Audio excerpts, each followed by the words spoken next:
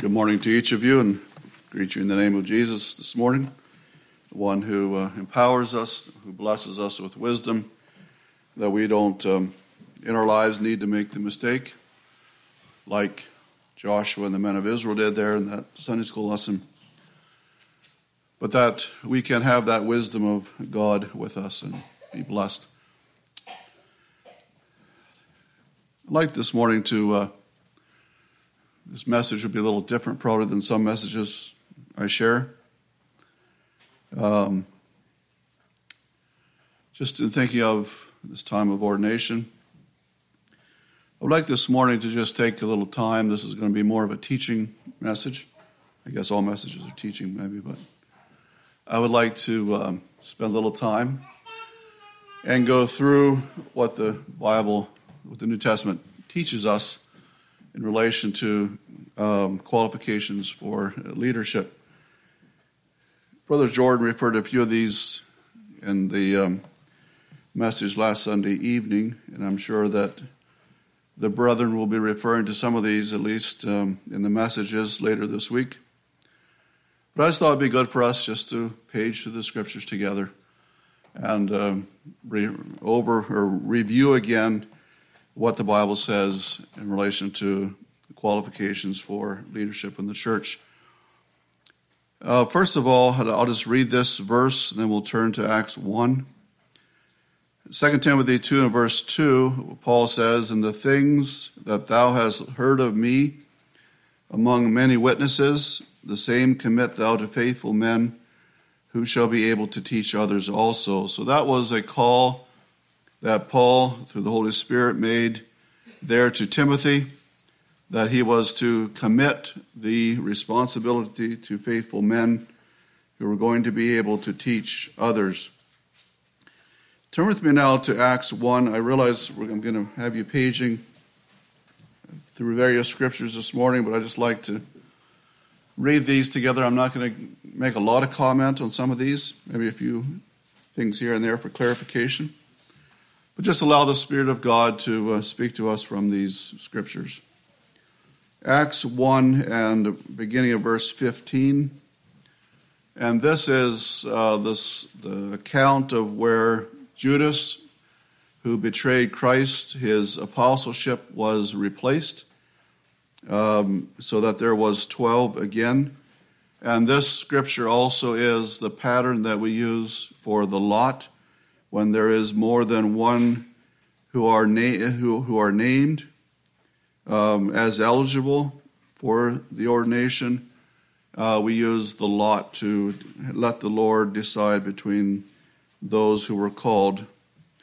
Now, verse 15, "And in those days Peter stood up in the midst of the disciples and said," the number of the names together were about 120, "Men and brethren, this scripture must needs have been fulfilled, which the Holy Ghost by the prophet David spake before concerning Judas, which was guide to them that took Jesus. For he was numbered with us and obtained part of this ministry. Now this man purchased a field with the reward of iniquity, and falling headlong, he burst asunder in the midst, and all his bowels gushed out. And it was known unto all the dwellers at Jerusalem, insomuch as that field is called in their proper tongue Aceldama, and that is to say, the field of blood. For it is written in the book of Psalms, Let his habitation be desolate, and let no man dwell therein, and his bishopric let another take. Wherefore, of these men which have accompanied with us all the time that the Lord Jesus went in and out among us, beginning from the baptism of John, unto that same day that he was taken up from us, must one be ordained to be a witness with us of his resurrection. And they appointed two, Joseph called Barsabas, who was surnamed Justus, and Matthias.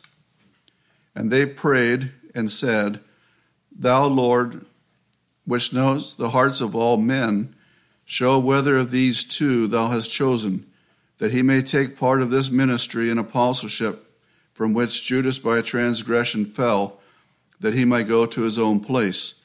And they gave forth their lots, and the lot fell upon Matthias, and he was numbered with the 11 apostles. So like I said, this is the the pattern that we use when there is more than one in letting the Lord decide which it is. Here there was two that were named, two that the brethren, the congregation felt were qualified for this work. And God chose through the lot Matthias, and he took up that role. Now, let's just turn back to Acts chapter 6. We have another account of, we could say, an ordination.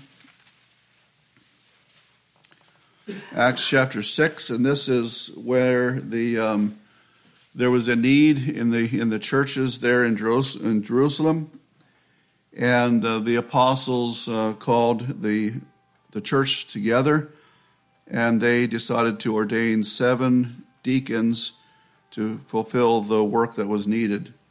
So I'd like to read start at verse 1, read down to verse 8. And in those days, when the number of the disciples was multiplied, there arose a murmuring of the Grecians against the Hebrews, because their widows were neglected in the daily ministration. Then the 12 called the multitude of the disciples unto them and said, It is not reason that we should leave the word of God and serve tables. Wherefore, brethren, look ye out from among you 7 men of honest report, full of the Holy Ghost and wisdom, whom we may appoint over this business. But we will give ourselves continually to prayer and to the ministry of the word.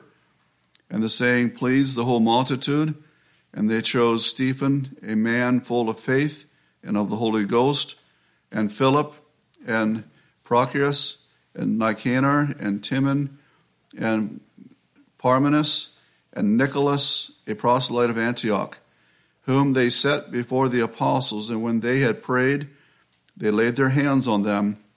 And the word of God increased, and the number of the disciples multiplied in Jerusalem greatly. And a great company of the priests were obedient to the faith. And Stephen, full of faith and power, did great wonders and miracles among the people.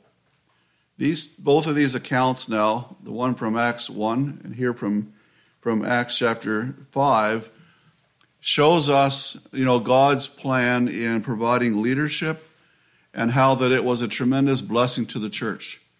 You think about the apostles there and Matthias being added to that. We don't know a lot about him. The Bible doesn't tell us a lot. But it was that which was a blessing for the church. And here also with the 7 deacons that were called, it was a blessing for the church, because you notice in verse 7 that the word of God increased and the number of the disciples were multiplied. And so there was a growth in the church. It was a blessing as these were called to this place of leadership. I would like now to take our attention to Titus chapter 1, another scripture now that focuses a little more in relation to the qualifications for leadership. I'm not going to make a lot of distinction or any distinction this morning between the various levels of leadership or operations of leadership, whether it's deacon, minister, or bishop. The Bible has these given in mostly overlap, and so we're going to basically just keep them that way, not necessarily make a big distinction. Titus 1 and verse 4, we have Paul here writing to Titus, who was a younger man, who had been called to be a bishop in the church. Mostly in Crete is where he worked, but had various responsibility. And Paul is here giving him instructions. Now, so Titus 1 and verse 4, Paul here is writing to Titus, mine own son, not natural, physical, biological son, but son in the faith. After the common faith, grace, mercy, and peace from God the Father and the Lord Jesus Christ our Savior.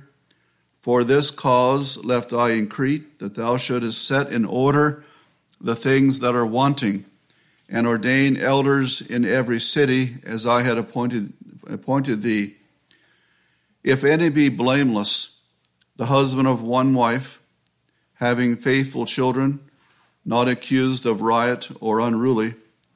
For a bishop must be blameless as a steward of God, not self-willed, not soon angry, not given to wine, no striker, not given to filthy lucre, but a lover of hospitality, a lover of good men, sober, just, holy, temperate, holding fast the faithful word as he hath been taught, that he may be able by sound doctrine, both as he hath been taught, that he may be able by sound doctrine both to exhort and to convince the gainsayers. So here we notice some qualifications that are given in relation to leadership. He talks about ordaining elders, and then also the overseer or bishop role. And again, there's a lot of overlap, and so we're not making that distinction here this morning. But I would like to just paraphrase some of the things that are given here in relation to these qualifications. He talks in verse 6 about being blameless. This is not being with faultless, but blameless in the sense that there is no issue of life in the life of this person that is unresolved. In other words, blameless not that in a perfection aspect, but rather that there's nothing that can be laid at his feet as blame in a life of consistency. It speaks here of the husband of one wife, which I believe refers to a moral integrity that needs to be a part of the life of a leader. Again, it doesn't mean necessarily that there's never been any failures of any kind, but a man who has had that moral integrity in his life, I think is involved here in relation to the principle of the husband of one wife. It speaks here of having faithful children, not accused of riot or unruly. I find this interesting because it is one of the qualifications that is given, and yet we're not aware that Titus or Timothy were married men at the time that they were ordained. But I think it does show that where there are children involved in the life of a leader, that there is an importance that the family is faithful, in the sense that they're not accused, it says, of riot or unruly. Sometimes the question is raised, what about, when children as adults choose to go a different path, choose to go wrong? I believe that in the context of this, when there's children in the household, as children, not adults, but that there should be a faithfulness there. What happens at times when children are adults and have a choice to make and choose to go wrong, that is different than having unruly children under our household or under our roof as a leader. In verse 7, it talks about, again, blameless as the steward of God. In other words, a spiritual faithfulness in responsibility. I think that is involved. And it also speaks here of not self-willed. And there can be, again, this important part of having conviction, like Brother Jordan mentioned Sunday night, of a man who can stand on his own 2 feet against various winds and influences, but at the same time not being self-willed. And this can happen in life where if a leader becomes determined that it's going to be his way and no one else's way. But self-willed is it's my way, not working together. So there has to be that relationship, working together as a team, and that is so important. It also says not soon angry, or as we could say, quick-tempered. There's a lot of stresses that come in the life of a leader. There can be opposition. There can be a lot of mental and emotional stresses that come. And as he says here that it's important that not soon angry or not quick-tempered. And, the person that would fly off the handle easily or had that rise up. I think that's what it's referring to. Not soon angry. Not given to wine or that which would detract or lose our concentration on spiritual truth. It says no striker. And this thought, this word, it means that which would be quick to push back or react. A quick reactionary type person would be the kind that would be a striker. When something is said or done, it's like quick reaction. And that's a challenge. It's a challenge for all of us. A challenge to learn that. You probably heard me give this story over the years, but I'll give it again. Remember the story of the older deacon after a service was standing in the middle aisle after church, and a brother came up to him and had a lot to say to him about something that had happened with another brother, and this needs to be taken care of, and this is terrible, and this situation just needs to be handled quickly. And the older deacon listened and didn't say much. And finally, the brother, he was, kind of agitated, and he said, "So what are you going to do about this?" He said, "Well, the first thing I'm going to do is I'm going to go home, and I'm going to get on my knees and going to pray about it first. And then from there, I'll seek the direction of God of what to do next."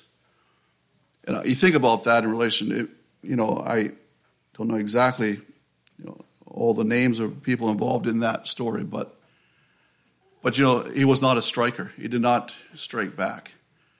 It was, there's that yes, there's times to do things need to be done, but not to push back, not to be that person that's reactionary. So that's what it means in relation to a striker. Not given to filthy lucre. In other words, looking for compensation, looking for in it for what I get out of it. That could be money. It's probably the primary meaning. It could also be position. The one that is called to this role, it is not a position in relation to authority or power. Yes, we know some of that goes with the office, but it has more to do with that servant mentality. And there's this role involves sacrifice, and it involves a lot of sacrifice. And I would say most individuals who are called to leadership roles in the church are surprised at what it's going to cost them as they get into that role. Whether it's time, it's going to be money. I remember one of the bishops telling me when I was in the lot, he said, "You might as well just forget about retiring as a rich man." And it kind of struck me at the time. But what he meant was that if you're going to be successful in this work, it's going to cost you something. It's going to cost you a lot. And that is a part of the work. It is a part of the sacrifice. And so not given to filthy lucre means that you have to be prepared to sacrifice and to serve without that expectation of personal gain. There's nothing in it personally for us. We are not to be given to filthy lucre. It says, verse 8, a lover of hospitality. It requires a relationship with people. It's probably, I admit, one of the things I've struggled with myself over the years, not that I don't enjoy company, but I'm not an extrovert. I'm an introvert, and so it's something I always have to work on. A lover of hospitality, a lover of good men. It has sometimes been said that the character of a person can be known by when you know who they admire, who they look up to. It tells you something about that person. And here I believe Paul was referring to that. A lover of good men. Who do you admire? Who are your heroes? Who are the ones that you look up to?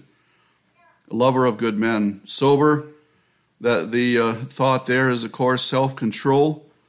Just, holy, temperate, all those things again relate to personal character. And verse 9, holding fast the faithful word as he hath been taught. There's always that link to our history, to what we have been taught, and moving on from there in relation to the future. And he also speaks of being able to use sound doctrine, which is the basis of our belief and practice. Sound doctrine, to be able to use that sound doctrine to exhort and to convince the gainsayers. And so there's just a lot here to think about. Just back up for a few word meanings. Unruly there in verse 6, in relation to faithful children. Unruly means, just simply means disobedient or insubordinate. The word temperate means, as we normally would use that word, self-control.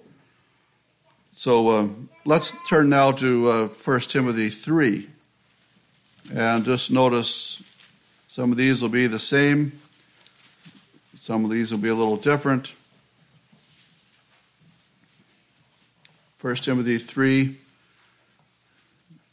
I'm going to read this chapter, 1 to 16. This is a true saying, if a man desire the office of a bishop, he desireth a good thing. A bishop then must be. I'm going to stop there just for a moment. There could be sometimes confusion about what this means in the beginning of chapter 3, this first verse. If a man desire the office of a bishop, or you could say office of leadership, he desireth a good work. What does that actually mean?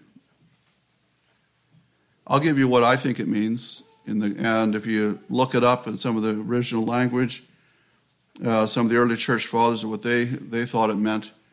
I believe that means here that Paul is referring to the fact that there would be some who may desire a position.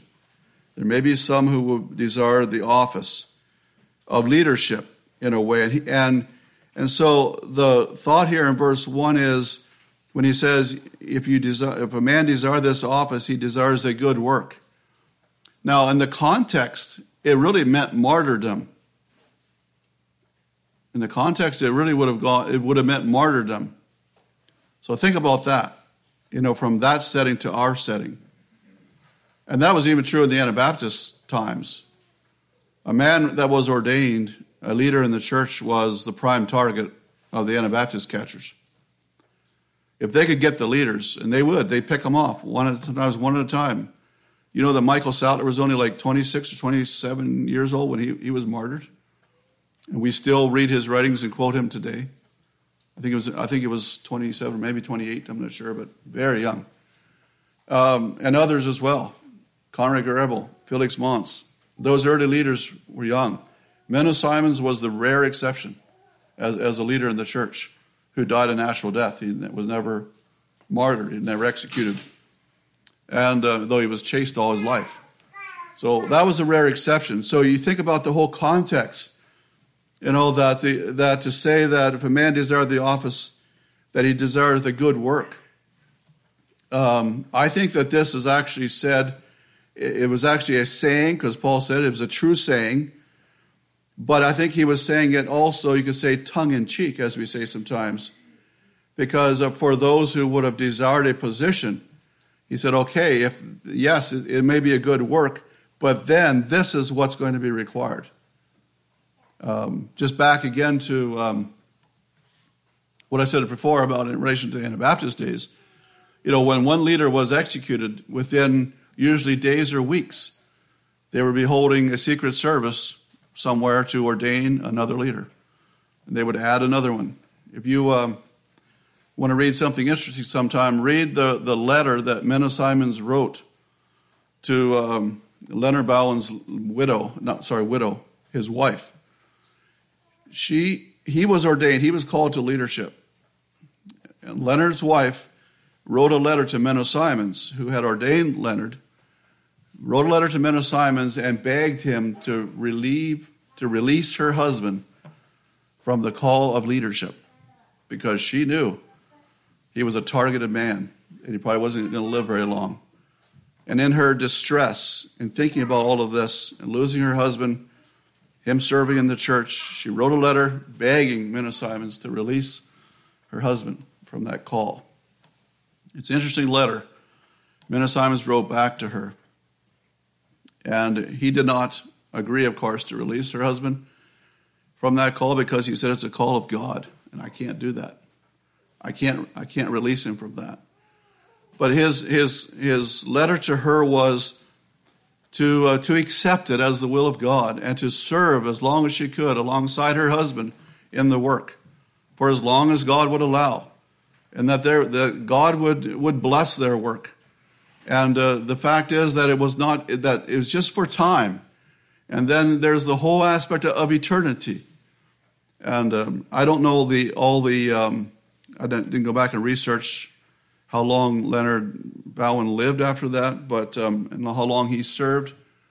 I believe that he did die a martyr's death, but that is in the context, you think about it. And that's why I think Menno Simons in his writings said one time that a man should flee, and this is in relation to pride and being lifted up in a position, but he said a man should flee the office of leadership like a man would flee hell itself. That's the words he used. Because of the responsibility. I remember one of the bishops saying the ordination service when I was ordained that in the message that time, he said that he made the comment. He said, some people say sometimes, it's been said, that when a man is called to the place of leadership, that he cuts his chances in half. He cuts his chances of heaven in half. That was a saying that sometimes had been said. And I remember Brother Jesse Newish Wonder, he was the one preaching that day, and he said, I don't necessarily believe that, but he said, here's why I believe that saying is sometimes repeated. And that is because of the responsibility that is laid upon a person in leadership, not only to answer for your own soul, or as a father, answering for your family, your wife, your children, but also as a leader, you also then have to answer for your congregation. And he said, that's why it said sometimes, the increase of accountability and what you need to answer for. From that scripture, they that must give account, that they may do it with joy and not with grief. So there is that accountability and responsibility.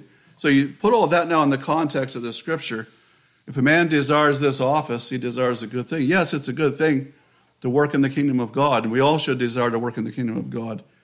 But this is the responsibility then that is called. Now, verse 2.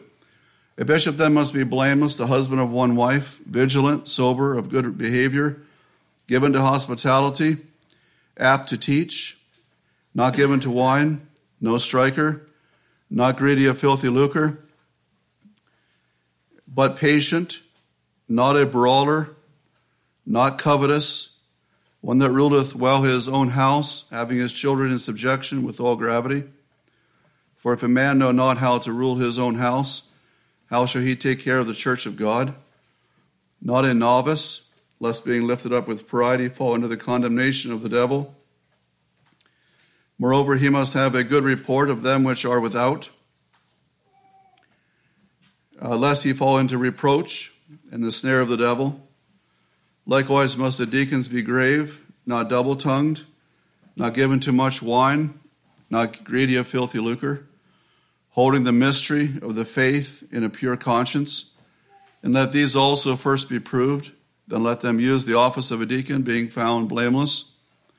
Even so must their wives be grave, not slanderers, sober, faithful in all things. Let the deacons be the husband of one wife, ruling their children and their own houses well. For they that have used the office of a deacon will purchase to themselves a good degree in great boldness in the faith which is in Christ Jesus. These things write I unto thee, hoping to come unto thee shortly. But if I tarry long, that thou mayest know how thou oughtest to behave thyself in the house of God, which is the church of the living God, the pillar and ground of the truth. And without controversy, great is the mystery of godliness. God was manifest in the flesh, justified in the Spirit, seen of angels, preached unto the Gentiles, believed on in the world, received up into glory. A few things here in relation to this scripture. Sober would refer to self-control. We talked about striker. We're not going to necessarily talk about that more. But someone has said the size of a man can be measured by what it takes to upset him. I think that's interesting. And with the pressures in leadership, that is important. A brawler refers to not fighting back, or a person that is argumentative. A brawler is someone who just like to pick a fight, or just like argumentative. Just maybe you know people that I've met already that they just argue for argument's sake. It's like what's the point? That's sort of the definition of that. Again, filthy lucre for personal gain. Novice here, verse 6, not a novice.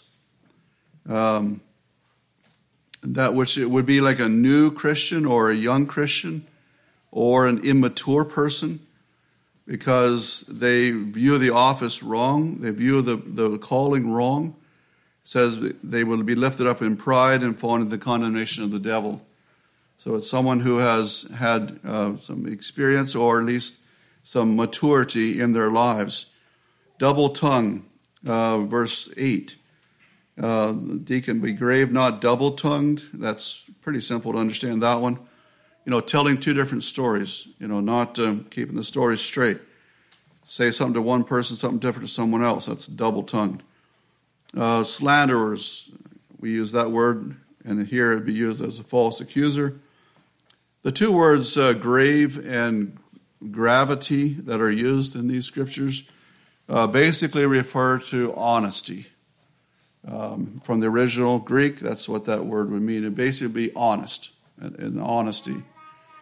We also notice, again, verse 12, back up to verse 11, talks about the wife, even so must their wives be grave. In other words, honest, not accusers or slanderers.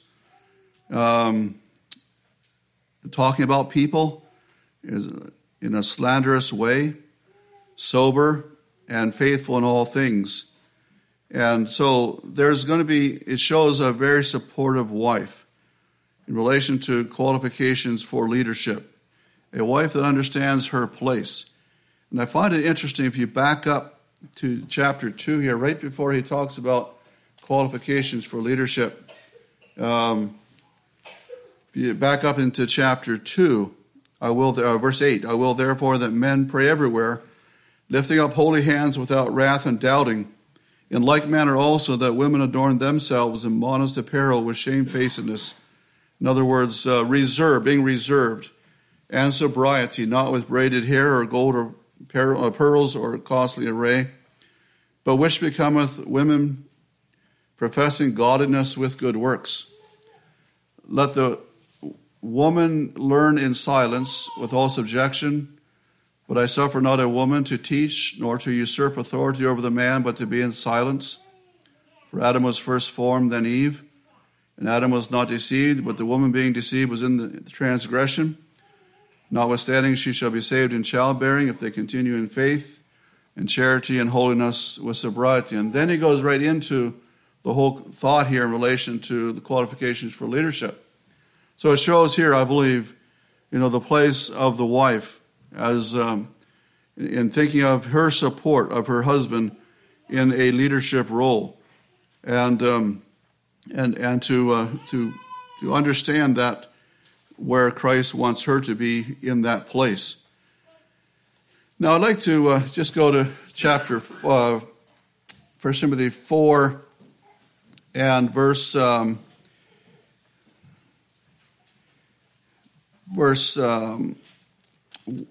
here. Sorry, I think I have that wrong. 2 Timothy 4, verse 1. I'd like to look at a few things here far as the work of the minister, and this is the charge that is given in relation to this work. It says, I charge thee therefore before God and the Lord Jesus Christ, who shall judge the quick, in other words, the living and the dead, at his appearing and his kingdom. Preach the word, be instant in season, out of season, reprove, rebuke, exhort with all longsuffering and doctrine. For the time will come when they will not endure sound doctrine, but after their own lusts shall they heap to themselves teachers having itching ears, and they shall turn away their ears from the truth, and shall be turned unto fables. But watch thou in all things, endure afflictions, do the work of an evangelist, make full proof of thy ministry. For I am now ready to be offered, and the time of my departure is at hand. I have fought a good fight, I have finished my course, I have kept the faith, where henceforth there is laid up for me a crown of righteousness, which the Lord the righteous judge shall give me at that day, and not to me only, but unto all them also that love his appearing. Notice the charge that is given in the calling of a minister to preach the word, that primary charge of sharing the scriptures. There's also the call to reprove, to rebuke, and to exhort. We have those given in verse 2. And also then I'd just like to point out in verse 3, the time will come when they will not endure sound doctrine, and there will be those who will turn away from the truth. And a leader must have the strength to face the disappointments of those who turn away. I distinctly remember the first time I had to face that reality of a young person that turned their back on Christ and the church, and how devastating that was. And I remember an older brother coming to me and saying, and to help me understand that, he said, you have to be strong. Learn from those lessons of what we maybe could have done better, but then you have to move on. You have to go beyond that. Because if you let this destroy you, you're not going to be there for others who are counting on you in the work. There is disappointments. The same as parents face disappointments when young people choose a different path, choose to go against the truth. And the same is true with leadership. There's a pain of heart that goes with that, of those who choose wrong. And a leader has to be able to face that disappointment and move on. It says to watch, to endure, to evangelize in verse 5. All part of the work of a leader. The watchman, warning of danger. The watchman, warning of things that could cause havoc in the church. To that perception, to see where the danger is, what it is. To endure afflictions. We talked about that. And also to do the work of an evangelist and make full proof of the call of the ministry. I'd like to just back up now to 2 Timothy.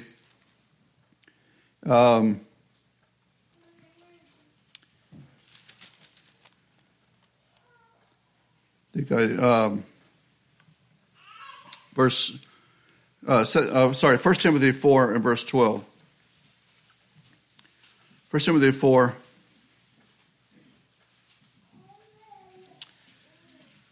Well, I'm going to back up a little further.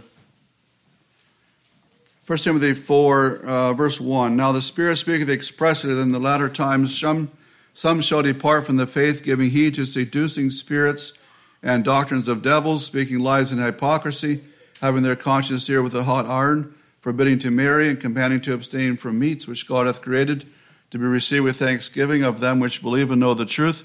For every creature of God is good, and nothing to be refused, if it be received with thanksgiving, for it is sanctified by the word of God and prayer. Now notice these verses. If thou put the brethren in remembrance of these things, thou shalt be a good minister of Jesus Christ, nourished up in the words of faith and of good doctrine whereunto thou hast attained. So he's speaking here in relation to Timothy as a young minister. But refuse profane and old wives' fables, And exercise thyself rather unto godliness. For bodily exercise profiteth little, but godliness is profitable unto all things, having promise of the life that now is, and of that which is to come. This is a faithful saying, and worthy of all acceptation.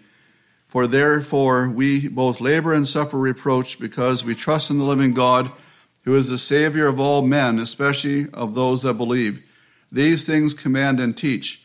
Let no man despise thy youth, but be thou an example of the believers, in word, in conversation, in charity, in spirit, in faith, in purity. Till I come, give attendance to reading, to exhortation, to doctrine. Neglect not the gift that is in thee, which was given thee by prophecy, with the laying on of the hands of the presbytery. Meditate upon these things. Give thyself wholly to them, that thy profiting may appear to all. Take heed unto thyself and unto the doctrine. Continue in them, for in doing this thou shalt both save thyself and them that hear thee. Just a few thoughts here in relation to the work of a minister. It involves being an example of the believer, an example of the believer. And that's why we believe that it's important that those who are called to a place of leadership live out what the congregation, what the church believes and practices. Otherwise, there's going to be a conflict. And so the leader must be that example of living out the truth that he preaches, the truth that he teaches. We talked before we read about having a good report of them that are without. It means that our life, our way of life, outside of church, outside of the pulpit, outside of what you see maybe on Sundays, has to match with what we preach and teach. And that's a challenge sometimes. But that's so important. Those that are without in the community, to see that there's not this change and not this, from Sunday versus every day and all those things. But there's a basic consistency there. I think that's important. And a good report of them that are without also would include, whether it's in business deals or whatever it is, all those things must be consistent with the truth that the man preaches. To say that's never a struggle, we're human, but that is the ideal, that is the goal. Now, it also talks here about, he says, give attendance to reading. I remember one older minister telling me after I was ordained, he said, you're talking about the time and the energy that goes into studying for a message. He said, I'll tell you something, the more you read good books, good reading, the more you read, the easier it will be to preach. I never forgot that. And Paul here refers to that. He said, give attendance to reading. And some enjoy reading more than others. But I will say it's been true. I know every once in a while my wife will say, well, you haven't read a lot lately. I think she thinks sometimes I maybe could brush up on my preaching.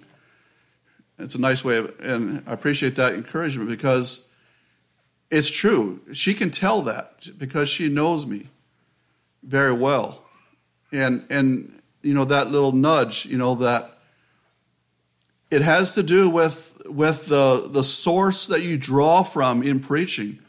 If you don't keep putting in, you're not going to have much to take back out and pass on to others. It's just really that simple.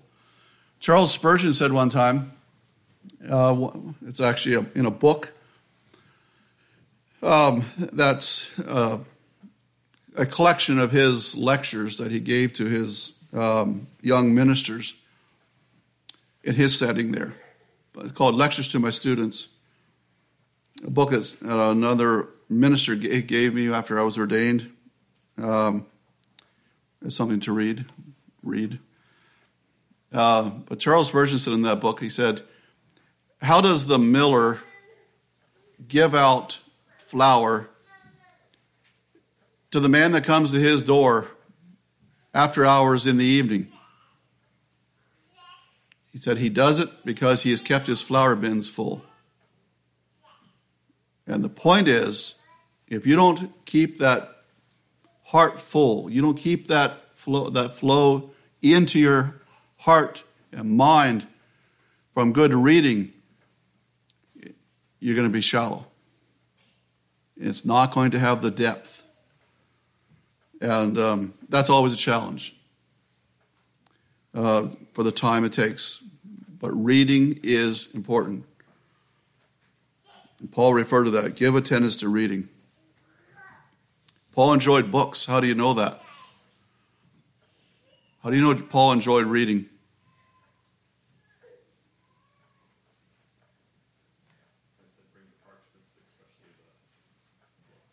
He said, bring the parchments and especially the books. Very important. I remember someone said one time, well, I just don't enjoy reading, And I remember another brother said, well, then you're just going to have to learn to enjoy it.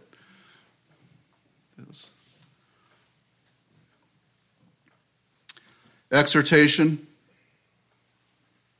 Another important part of this. Doctrine. We talked about that. Meditation, verse 15. Meditate upon these things. Give thyself wholly to them.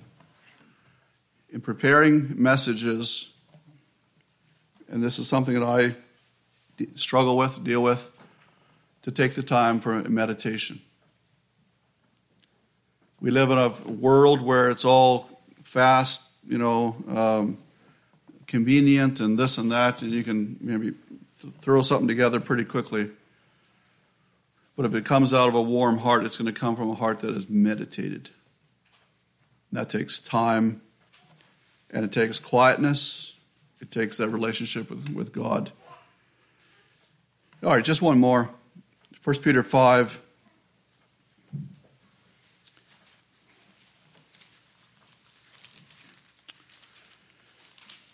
First Peter 5, 1 to 5, just the work of a shepherd is referred to here. 1 Peter 5, 1, the elders which are among you I exhort, who am also an elder, and a witness of the sufferings of Christ, and also a partaker of the glory that shall be revealed. Feed the flock of God which is among you, taking the oversight thereof, not by constraint, but willingly. Not for filthy lucre, but of a ready mind, neither as being lords over God's heritage, but examples to the flock. And when the chief shepherd shall appear, ye shall receive a crown of glory that fadeth not away. Likewise, ye younger, submit yourselves unto the elder. Ye all of you be subject one to another, and be clothed with humility. For God resisteth the proud, and giveth grace to the humble. Hear the call to feed the flock of God. That involves the reading. It involves the meditation. It involves that relationship with God.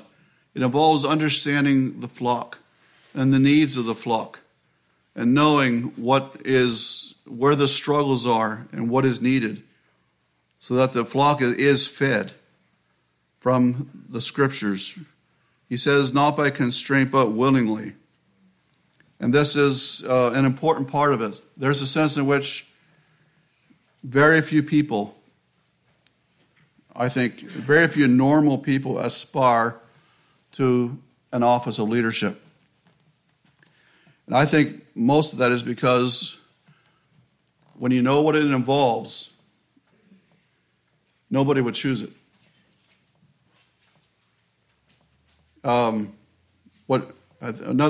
Sorry to go back here. This brings back a lot of memories, but one of the things that I remember Brother Jesse shared in the message of my ordination was, he said, he thinks it is good that God gave us no honorable way out of this calling. There's no honorable way out of this calling. And he said, he thinks that the reason for that is, he said that all of us would have found it by now if there was a way out. Because from the human perspective, you would not choose it. But while there's that side to it, there's the other side to it. where Paul here says, not by constraint, but willingly. And that's why one of the questions usually that is asked when there's more than one in the lot, or even when there's just one that has been named, one of the questions that are asked is, will you take up this work willingly, or some kind of wording like that. But are you willing to accept this work? Because we are to take it willingly. Yes, it's a call of God, not that we would choose it, but to take that work willingly. I just like now in closing, it's got longer than I thought it would, sorry. But in closing, I would like to just think a little bit, just a few thoughts about faith and fear. And you think about the whole aspect of God's call, the working of Christ in the brotherhood. There's always a sense of uncertainty and the unknown that can create fear in our hearts. And while this is a solemn time, and we've looked at these scriptures, and there's a solemn side to this, we understand that. But how do we understand the will of God in relation to faith? You know, when we surrender our lives to Christ, when you became a Christian and you made those baptismal vows that you're going to be true to Christ for the rest of your life, that's open-ended. And none of us have any idea what that call or what that commitment is going to mean, what that call is going to require of us. None of us know that. But that's an open-ended commitment to Jesus Christ. And then there's that aspect of faith, of course, in that as we stay surrendered to Jesus Christ and serve him, regardless of where he takes us and what he calls us to fulfill, that's God's plan. That's God's purpose, and he will enable. The most important thing is to still be in the plan and the will of God in our lives. And so that is important. And there's the whole aspect of faith. And again, I remember something that was said many years ago, around the time of my ordination, was one of the brethren said that, you know, the brother who is called will have had faith and believes he has faith. But he said there's going to be a tremendous need for growth in that faith to be successful in the work. And it does require that. A man on his knees before God, wrestling with God, is a part of this work. And so there's a need for faith. You know, the future spiritual good of the church does lay heavy on our hearts. And that's why we are concerned. That's why we pray. That's why we seek the will and the face of God. Like Brother Jordan said last Sunday evening, he said that ordinations are watershed moments in the life of the church. And that is true. But I'd like to think of it more now from the positive side. The assurance is that Christ is the head of his body, the church. And so while, yes, I have some human apprehensions and things in relation to thinking about everything, and you, I'm sure, do as well, but I know Jesus Christ and you know Jesus Christ, and he is the head of the church. And when we are emptied of self and our own agendas and all the things that might, the human factors, and submit ourselves to, totally open to Jesus Christ and the Holy Spirit's work in our lives, we don't need to be afraid. We just keep moving forward. I've said already, I'm not so concerned about God's work and the Holy Spirit's work and the work of Jesus Christ in the life of the church at ordination time. I'm not concerned about that as long as the human factor is in place in relation to our submission and surrender and openness. And like I said, empty to self, that God can have free course, as the scripture says, among us. Matthew 16, verse 18, and I say also unto thee that thou art Peter, and upon this rock I will build my church, and the gates of hell shall not prevail against it.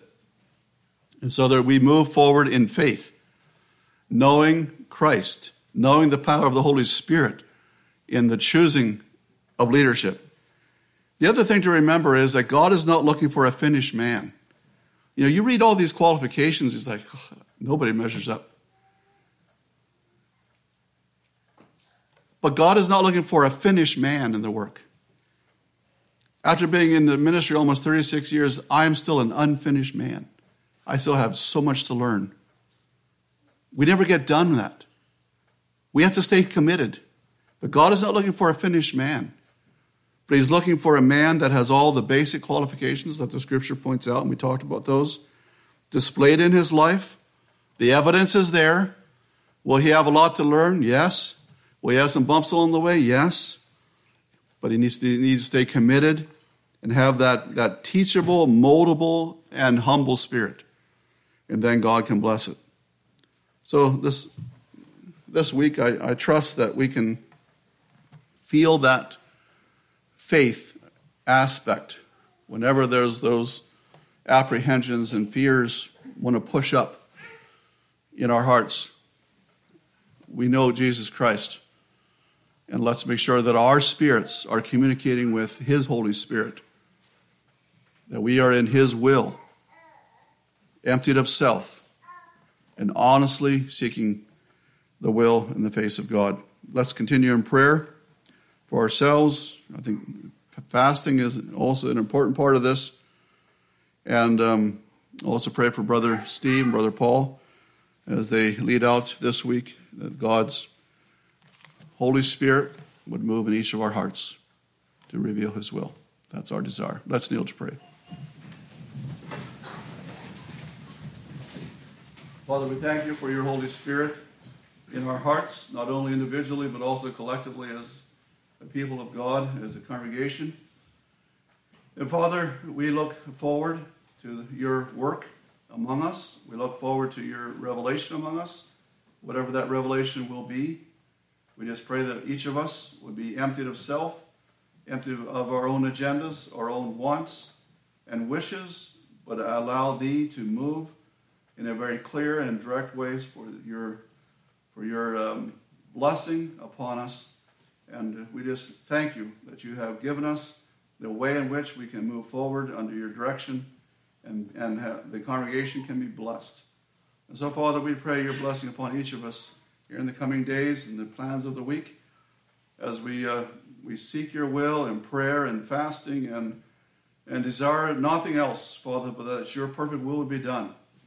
And we ask for your wisdom in our thoughts and our contemplations, our meditations, that again your Holy Spirit would just move among us for your glory and the good of the church.